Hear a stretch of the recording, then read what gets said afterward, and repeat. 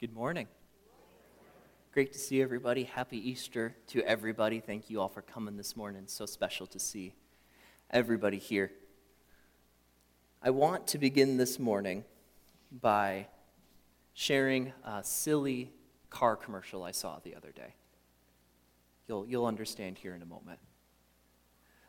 There was a young couple and a baby that appeared to have arrived at some sort of vacation destination. They show up at this place, they walk in the door, and mom is holding the baby in her arms. They both look at the baby, and it starts to have some of those sounds that sounds like it's about to have a meltdown. And the mom looks at the dad and says, "Did you remember the pacifier?" The dad's eyes grow wide, and he runs out the door. Jumps into his car. Again, this is a car commercial. Jumps into the car, drives very fast, very probably illegally.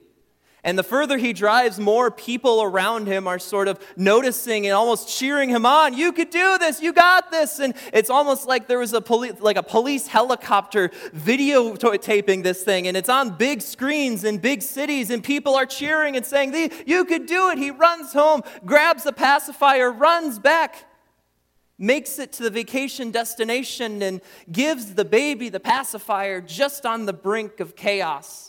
And the baby spits out the pacifier. And the mom says she likes the green one, not the blue one. I bring that up, not having any sort of ability to connect with that. I'm not a parent. But I bring that up because I think there's something in all of us that we can connect with that, whether we're a parent or we're not. And that connection point is that it's some of the silliest things in life that just slip our minds. We have so many things that we process through on a day-to-day basis that some of the most silly, outrageous things that we do on a daily basis, we forget it. We forget them, from the wrong colored pacifier to losing your keys, locking your keys into your car. I'm hoping that happened to none of you this morning. To just forgetting silly things, but also not so silly things.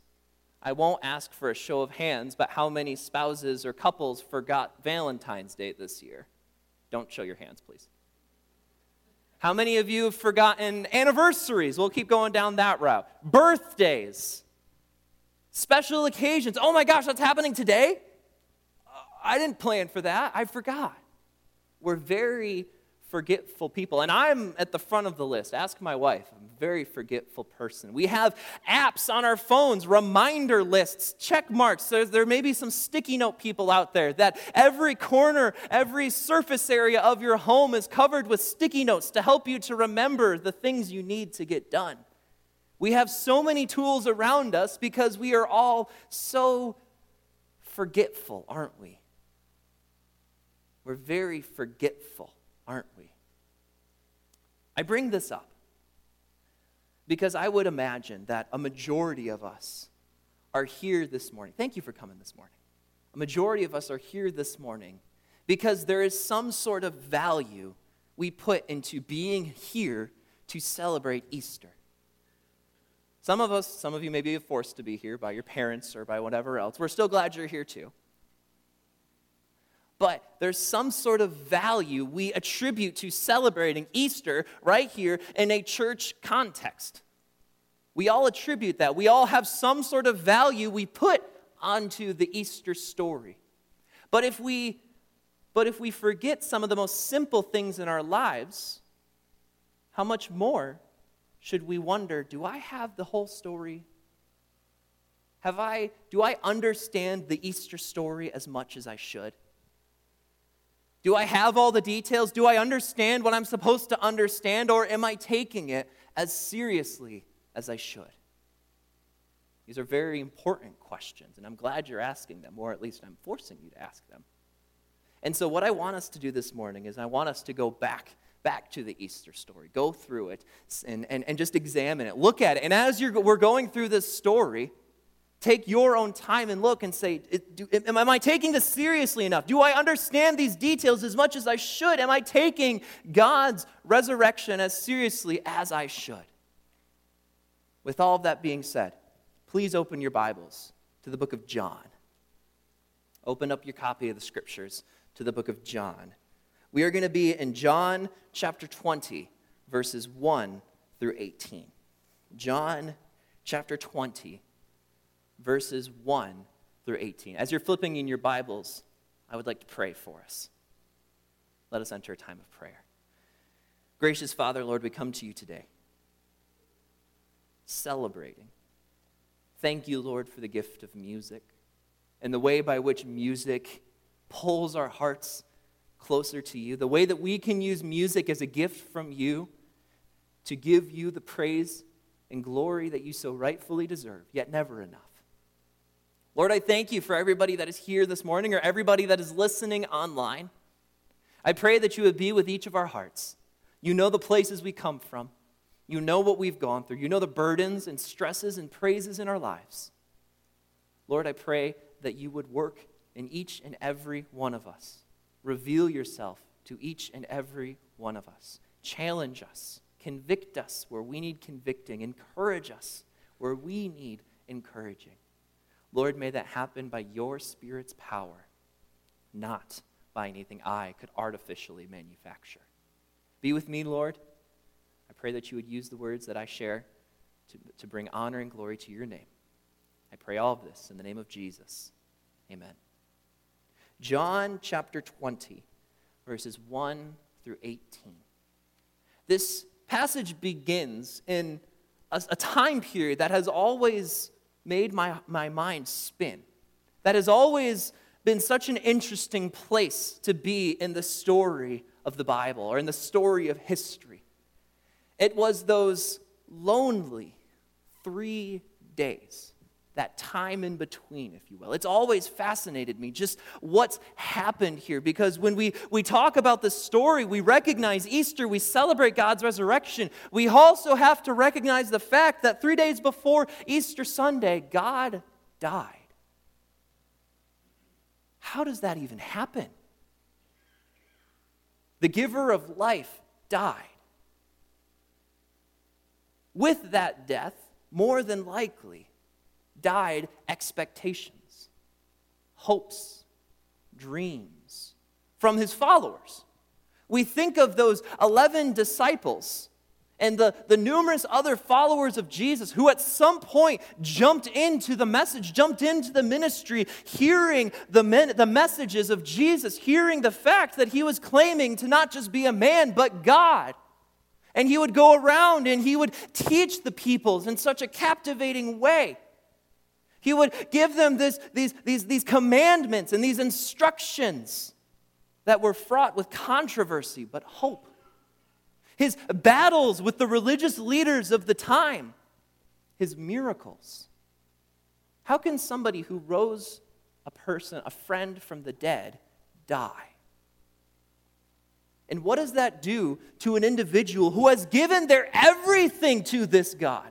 Given their everything to this person, said, you alone are my hope. You alone are what I'm holding on to. I'm flying in the face of everything my culture holds dear because I'm grasping onto you. You are my life. Peter said, you alone are the holder of eternal life. Where else can we go? And that holder of eternal life, that miracle worker, that friend, died. How would you react? In the case of the disciples, they scattered. Like a flock of sheep without a shepherd. They scattered, right? And this passage introduces us to an individual, a character, Mary Magdalene. Mary Magdalene would have been one of the women followers of the Lord Jesus. There's a lot of different ideas of who exactly she was. The scriptures are not very clear as to who she was, but what we know is that she was among a group of women that helped to fund Jesus' ministry. It's one of the little known facts is Jesus' ministry was funded by a group of women. Mary Magdalene is regarded as one of them. And we get to this Sunday morning, this cold, dark, depressing, hopeless Sunday morning where Mary, in John's gospel, he refers specifically to Mary, but in all the other gospels, we know there was a group of women that went. But here, John's emphasis and focus is on Mary Magdalene. She goes to the tomb with spices and oils, aromatic herbs, to fulfill a custom of their peoples, where you would go and you would anoint a dead body with special spices and herbs, and as a means of preservation of the body. It was the same sort of value that we may put to putting flowers on a tombstone of our lost loved ones, of going to a cemetery and recognizing the dead, paying honor to them. Very similar sort of emotional connection and attachment. Mary goes with a group of women, and she makes it to this place, the place of the tomb. She saw it a few days earlier.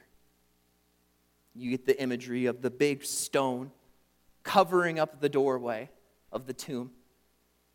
The dead in that time were not buried in the ground, but were buried in a carved-out cave. There might have been sections carved out of a wall where a dead body would lay in, or maybe there would be some sort of bed that was made of stone on the ground that you would lay the body onto. She went to go and give honor to her Lord. She had an expectation of what was happening that day. And then when she gets to the tomb, she finds an interesting situation. The text isn't exactly clear of what was going on in her mind when this happened, but she must, I imagine, going over a hill or turning a corner and going to this place and finding a stone, a massive stone, moved in an open door that was previously shut. How did this happen? The text tells us that she did not seem to stay long. She looked and she noticed what was happening, and the very first instinct she had was to turn the other way and to run.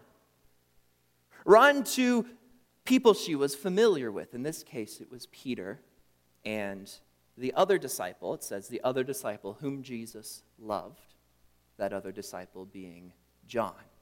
If you're ever in a Christian circle and you wish to know if your friend named John knows his Bible enough, ask him who the disciple was that Jesus loved. And if he knows his Bible enough, he will say, me. She goes to these two friends, people she has lived with, has traveled with for years. She says, they have taken the Lord, and we know not where he has gone. They've taken him. We don't know where he is. We hear this, and we're listening to this story, and we don't know exactly what she's going for. But there was a very real fear in her mind at that point once the grave was open.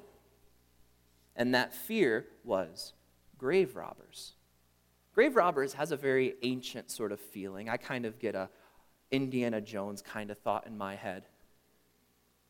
But grave robbing, I don't know how much it happens nowadays. I didn't do the research. It wasn't worth my time. But back in the day, grave robbing was an extreme concern for ancient peoples. Many times when they would bury their dead, they would bury some sort of treasure or valuables with them. For different cultures and religions, it would carry them into the afterlife or whatever else. But for the Jews, it was still a grave concern because that was still an emotional connection with that person. And desecration of a dead body was a horrible thing. It was an extreme offense to the Jewish peoples. I think in many ways it might be an offense to us today. And so there was a fear there of them taking the body, taking whatever valuables. It doesn't say there was valuables buried with Jesus, but taking that body away. You don't know where it is. There's no place, no way for you to honor this person. And so that would have been the fear on their minds. So she goes to Peter and the other disciple, the disciple John, lets them know that they have taken the Lord and you don't know where he is. And the two get up and run as quickly as possible, sprinting as quickly as possible to make it to the tomb to say, what is going on? This isn't what we expected. It's interesting when you see a bit of the humanity of the writers peek through in the scriptures. Apparently, John and Peter had arguments of who was faster And John made sure everybody would know for the next 2,000 years that he made it there first. It says that they both ran, yet the other disciple outran Peter, and John makes it to the edge of the tomb. He gets to the spot. He looks in, but he doesn't go in. He's not one that would jump into a situation like that, but he stops and he looks. He notices a peculiar fact. When you would bury your dead 2,000 years ago in this part of the world, you would embalm them with some sort of cloth wrapping. Again, it was a part of the honor system, of a way to honor the dead. And so John looks into the tomb and he sees the body wrappings, the linen wraps, the cloth has been folded up and is laying at the place where Jesus' body was. Why would a grave robber do that? It was kind of punishable by death to do such a thing. So why would they take that extra time, uncoil the dead body, and fold it up all nice and neat? It's a confusing part of the story. But he chooses not to go in. And Peter, he runs and he jumps right in. As we've talked about perhaps several different times, Peter is not known for stopping and thinking before he acts. He jumps right into the tomb. And he looks and he notices the same thing. The cloth is folded and put over on the side. And also mentions the face cloth. Apparently there was a part of the wrapping process that would involve some sort of cloth that would cover the face of the deceased. That too was off, was folded up, and was placed neatly. Very confusing. Why is this happening? And as we're looking at this, I want us to notice what each of the individuals did. What was their reaction to what was happening? First, we look at Peter. Peter seems to go into the tomb, notice the evidence around him, but there's never any indication of where his mind goes to, what conclusion he makes. He goes in, connects the dots, but he doesn't seem to connect the dots. He doesn't seem to understand what's happening here. And I think there's a part of us who's looking into this story. Hindsight is truly 20/20 when we can look back at the story and we can look at Peter and we can go, "What are you doing? It's so obvious. Come on, man. I get you're tired and your whole world has been shaken. You can see it right in front of you." We get prideful in that way, don't we?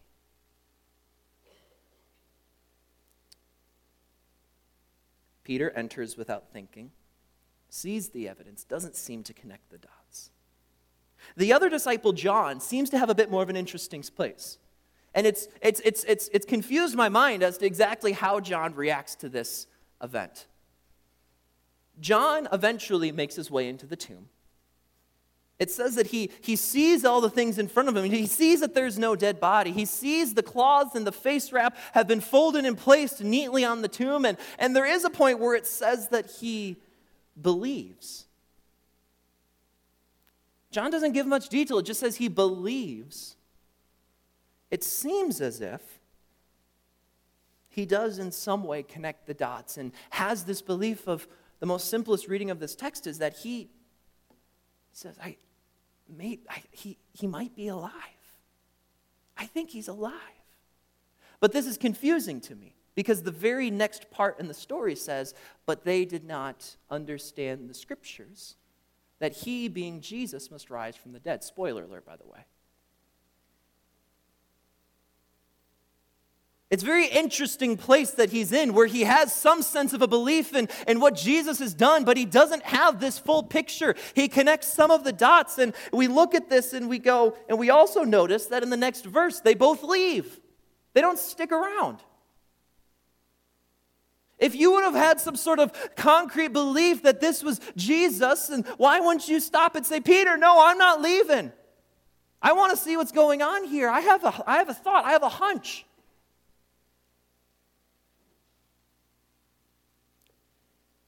When I think of what's going on with John, he looks in, he connects the dots, and it says he believes, but he doesn't have the full picture.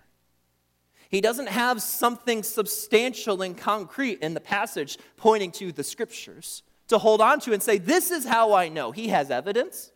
He sees the cloth and the face skin, and that seems fairly conclusive, but someone else still could have done that, right? I don't look at this belief as a negative belief, but as an incomplete belief. It's lacking something very necessary. Some sort of a very necessary assurance.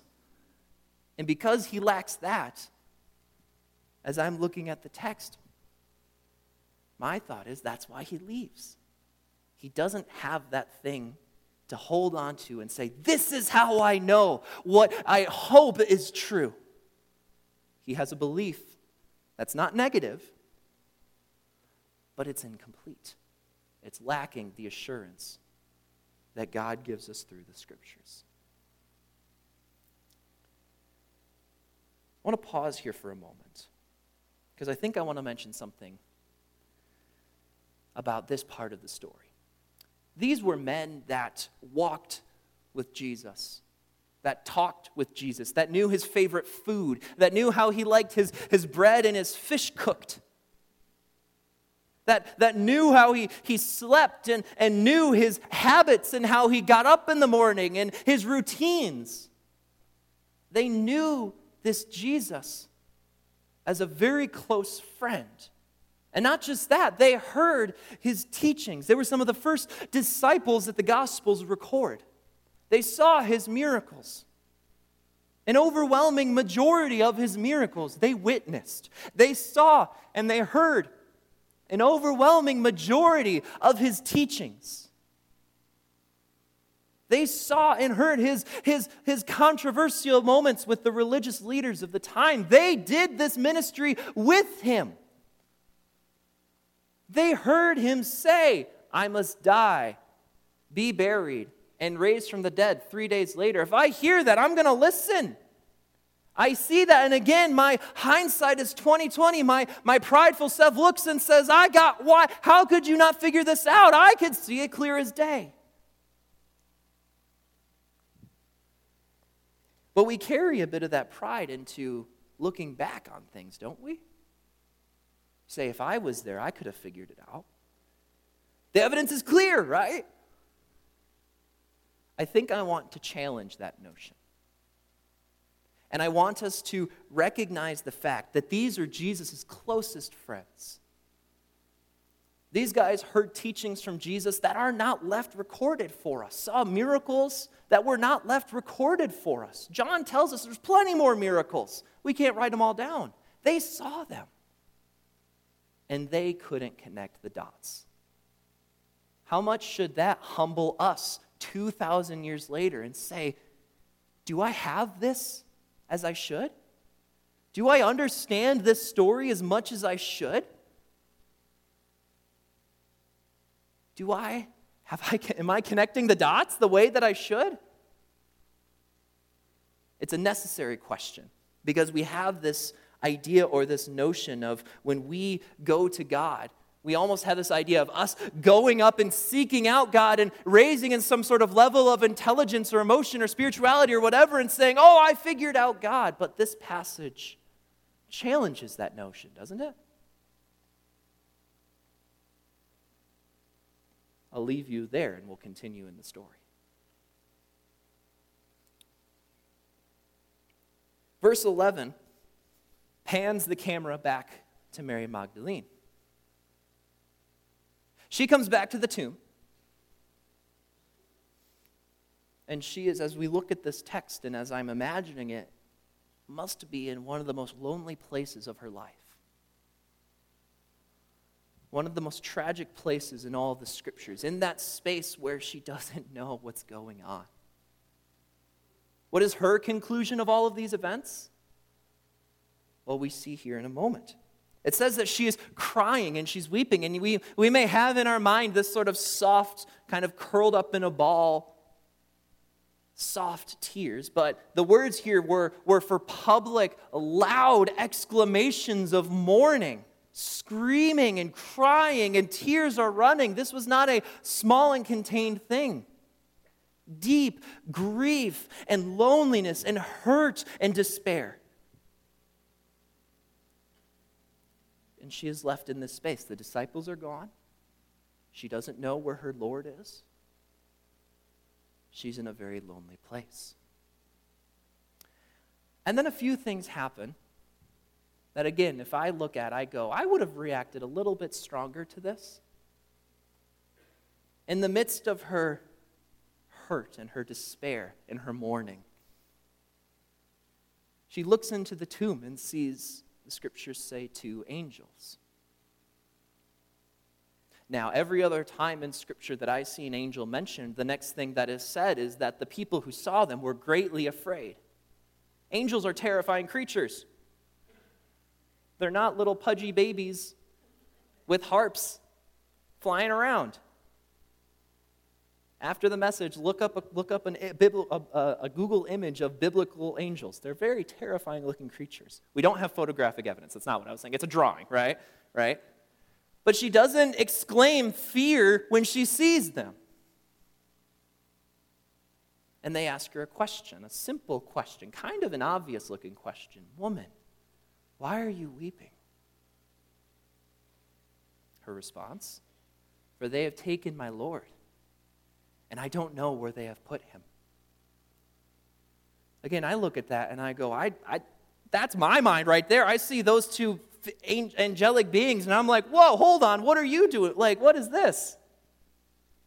It's interesting, different people's reactions, and it's interesting the Bible wasn't written for us to go, oh, I get fully how this works. The next thing she says that she turns around and she sees a man standing.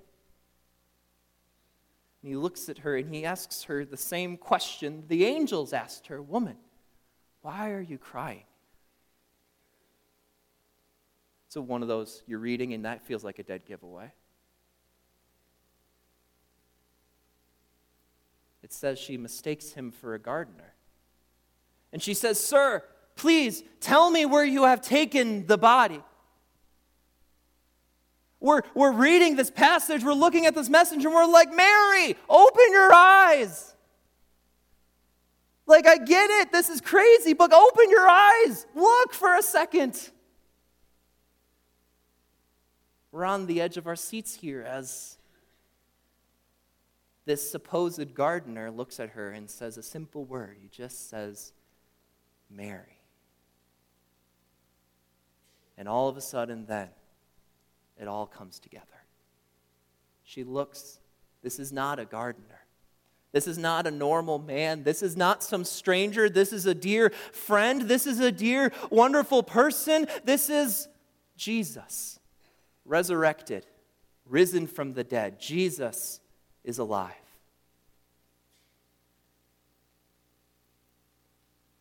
She responds with an Aramaic term, Rabboni. Means teacher. If I saw a guy who claimed to be God, dead and risen from the dead, I'm not going to look at him, and my first reply isn't, oh, teacher. It's an odd thing to say, right? Teacher was a honorable, emotional title. It's not a teacher you see once a day in school. It was someone you lived life with. It was someone that guided you. It was someone that helped you in some of your worst places in life, that instructed you and helped you to grow to become the person that you are, and you are so thankful for. Rabboni. There, she connects the dots. It comes together. This is Jesus. He is not dead, for he has risen.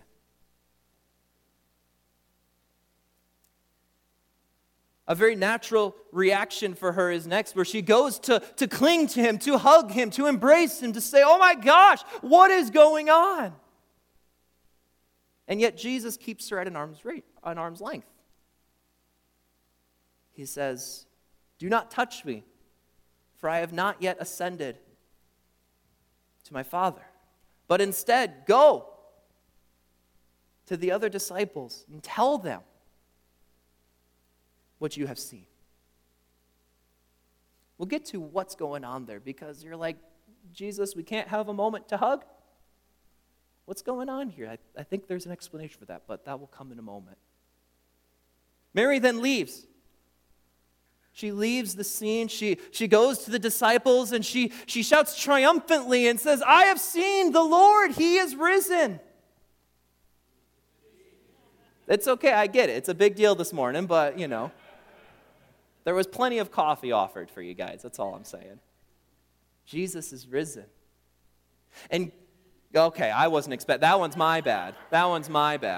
I'm still new to this whole thing. It's weird on this end, right? It's a little weird on this end. Mary becomes the first person to share the resurrected gospel of Jesus with the world. I think that's so beautiful that God decides. I imagine this and I sit in God's seat and I say, if I'm gonna share with the world, who am I gonna share with first? Who's the first person I would say to, hey, by the way, Jesus is alive, go tell people. Who would I tell? Who would you tell? I feel like I'd tell someone that could get the word out, right? Maybe a leader. Maybe go to the Sanhedrin and say, ha, you're wrong. Maybe I'd go to the Romans, who was the leading empire in the world, and say, by the way, you killed this guy and he's alive now. But Jesus chooses none of them. He chooses this group of women. And that's particularly interesting because, sorry ladies for this one, 2,000 years ago, the opinion of women was not to the same value as the opinion of men. Unfortunately. 2,000 years ago, it took the opinion of 2 or 3 women to equate to the opinion of one man. This was unfortunate, but the part of the task of doing history is recognizing some of the most unfortunate parts. But look at how God flies in the face of the culture he's in. By saying, I'm going to do the thing that may appear in your context foolish to show my wisdom. Isn't that a beautiful way that God works in our imperfect cultures and existences? What a beautiful thing. Jesus eventually reveals himself to the disciples. Then he eventually goes to doubting Thomas, poor Thomas, that's how we know him. And eventually the book of John comes to an end. And that is our Easter story from John's gospel. And we're following our way through it, and we're like, okay, what's going on here? It's good that we're going through this, but why? Why are we taking our time to do this? I want to go back to what I mentioned earlier about Peter and John, and include Mary into that. These were 3 different people that had a personal connection with Jesus, and yet none of them were able to understand by themselves. They weren't able to get to a point of believing in God that we look at and we go, yeah, that checks out. I want that belief. Peter just didn't believe. Peter didn't connect the dots. John, he seemed to have some sort of belief, but nothing to hold on to. At the worst, wishful thinking, and the best, not negative, but incomplete. And Mary, as well, could not connect the dots until Jesus came to her and spoke to her. This is a very important thing to sit on. Because as I mentioned before, there's this sort of narrative that we feel that we may have been told one way or another growing up in a Christian context and say of seeking out God. I'm going to go find God. That person's looking for God. They're almost there. They just have to keep going and they could find him. And once you do, there may have been some point where you were told you need to accept Jesus into your heart as if to say that I can approve of the God of the universe who gave everything for me. As if to say that I can look at God and say, yeah, you're good enough for me. We have this idea that we ascend and go to God, whereas the scriptures tell us the opposite. Instead of us ascending and becoming better, God descended and came to us. We don't worship the God that we have to get on our tippy toes to try to reach to, but we worship the God that stoops to us, who comes to us and says our name and reveals himself to us. And at that point, Once God has revealed himself to us, showed us that he is risen from the dead, showed us our need for him as our Savior, at that point, our response can be to surrender our lives to him. We're not accepting Jesus into our heart. We're surrendering our lives to the God who gave everything for us. This is the personal part of the gospel message, and one that I wish to emphatically mention. We unfortunately think highly of ourselves, don't we? At times. I don't think it's all bad, you know.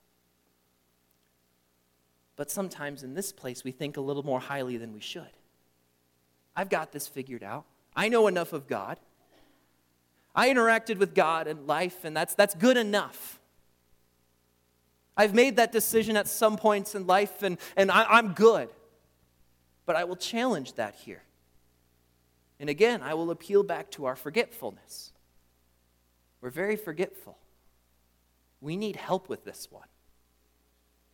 In fact, if you want to hear one thing today, and if I wish that you hear one thing today and forget the rest, that one thing is this. It is a wonderful truth, but it's a humbling one. It is that Jesus is alive, and with his help, we can believe it. That, and with his help, is so important. You and I cannot find God. We cannot go on this sort of mental or emotional or spiritual journey and come to the finish line and say, okay, now I'm here. That's not how God works. We don't get better. We don't ascend to some place, but God descends to us. The Bible tells us very clearly that we are dead in our trespasses and our sins. The sons and daughters of disobedience, children of wrath, and liable to judgment because of our graven offense towards God, that being our sin. And that is the place that we are left in. That's our condition. And the Bible tells us that the wages of sin is death. We have that inside of each and every one of us. It is a place that we are lost. It is a place that we wish for something better. We may desire something better. We may try to mold our lives into what we think could look better, whether that be with family or jobs or finances or achievements. And yet none of those can remove a crime we already committed against a holy and good God. And God, noticing this, seeing our destitute place, in the fullness of time, when he deemed best, came to this earth, completely man, completely God, in Jesus Christ, lived a perfect life, died a perfect death for us imperfect sinners. There is no way that we ascend. We are dead in our sins. But praise be to God that we have a gospel that we can hold on to. A gospel that tells us that God reveals himself to us, and that not even that, but chose us before the foundations of the world. Reveals himself to us, shows us our need for him as our Savior, shows us that we are dead, that we are fallen, that there is nothing that we can do without him. He doesn't come to us and say, you're doing okay, let me make your life a little bit better. He says, no, you need me. Surrender your life to me. Give me your life. Let me work in your life according to my plan, God's plan. The gospel isn't one of me becoming better. It's one of me recognizing how bad I am. Believe in the gospel message. Ask yourself this question. Am I taking this story seriously enough? Have I truly surrendered my life to God? Have I given God my everything? Is he my hope alone? Is he alone my joy, my peace? If everything in this world is gone, and he is it, is that enough for me? Do I believe that Jesus is Lord? Have I confessed that he is risen from the dead to pay for my sins and to show his authority over death and hell? That is the personal gospel. We'll talk in greater detail about the gospel next week. I'm excited for that series. New series next week, by the way. That's the first thing I want us to mention. One of the second things, and this might be more pointed at some of you who have made that decision, who you could say that, yes, God has revealed himself to me. I have surrendered my life to him. He is all that I have, and I am working on making sure that he is all that I need. My question for you is, are you taking this story seriously enough? Are you recognizing the fact that if Jesus rose from the dead, everything is changed? One of the songs was, and on that day, the world was changed. The Lamb was slain. I didn't get the lyrics fully right there. Everything is changed if Jesus rose from the dead. And we need to live different as people who have surrendered our lives to him. We need to look at the commandments that Jesus gave us and say, are we doing this? Are we taking this seriously enough? Listen to some of the commands. Many of these you've heard. Love the Lord your God with all of your heart, soul, mind, and strength. And love your neighbor as yourselves. What are some of those commandments? We hear that one, we go, that sounds like a pretty good one. I think I might be able to do that. And then we look at other ones. Love your enemies. Pray for those who persecute you. If he slaps you on the right cheek, give him also your other. If he takes your cloak, give him also your robe. If he makes you walk a mile, walk an extra one. Those are harder. But those are the ways that we as Christians are supposed to live in this world. Are you demonstrating those commands in your life? Are we looking different as believers? Are we allowing the pressures of this world and the acceptances of our culture to change us to reflect more of our culture than our God? Because our culture does not reflect love your enemy. Do you? If you're a Christian, the scriptures say I can challenge you on this, and you can challenge me as well.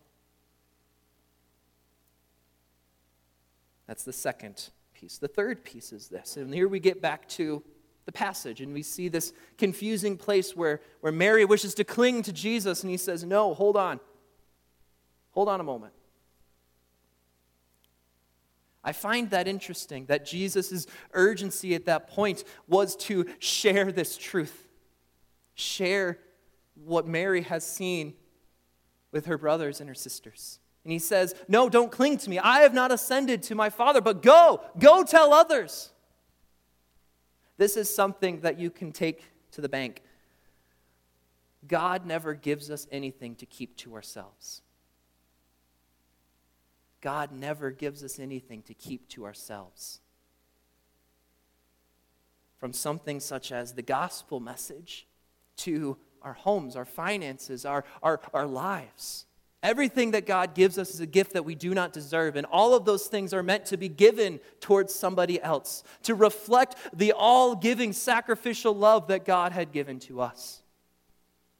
And so the challenge in this point is, as Jesus is saying, that something that's important for Mary to do in this place is to go, share what you've seen. This is the hope of the world, the resurrection of Jesus. There is urgency with this message. Do you have an urgency to take this message and to give it and to share it with others in your context? Your friends and your family and your coworkers and your neighbors and people you don't like?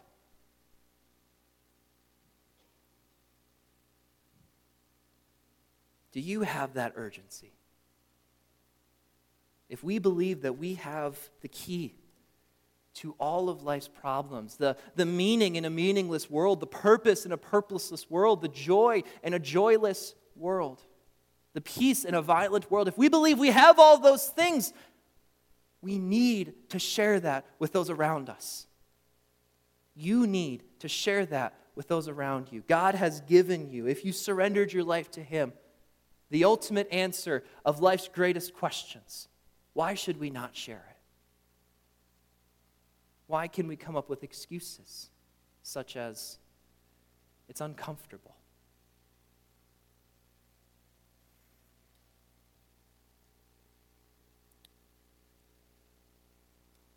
in all of this,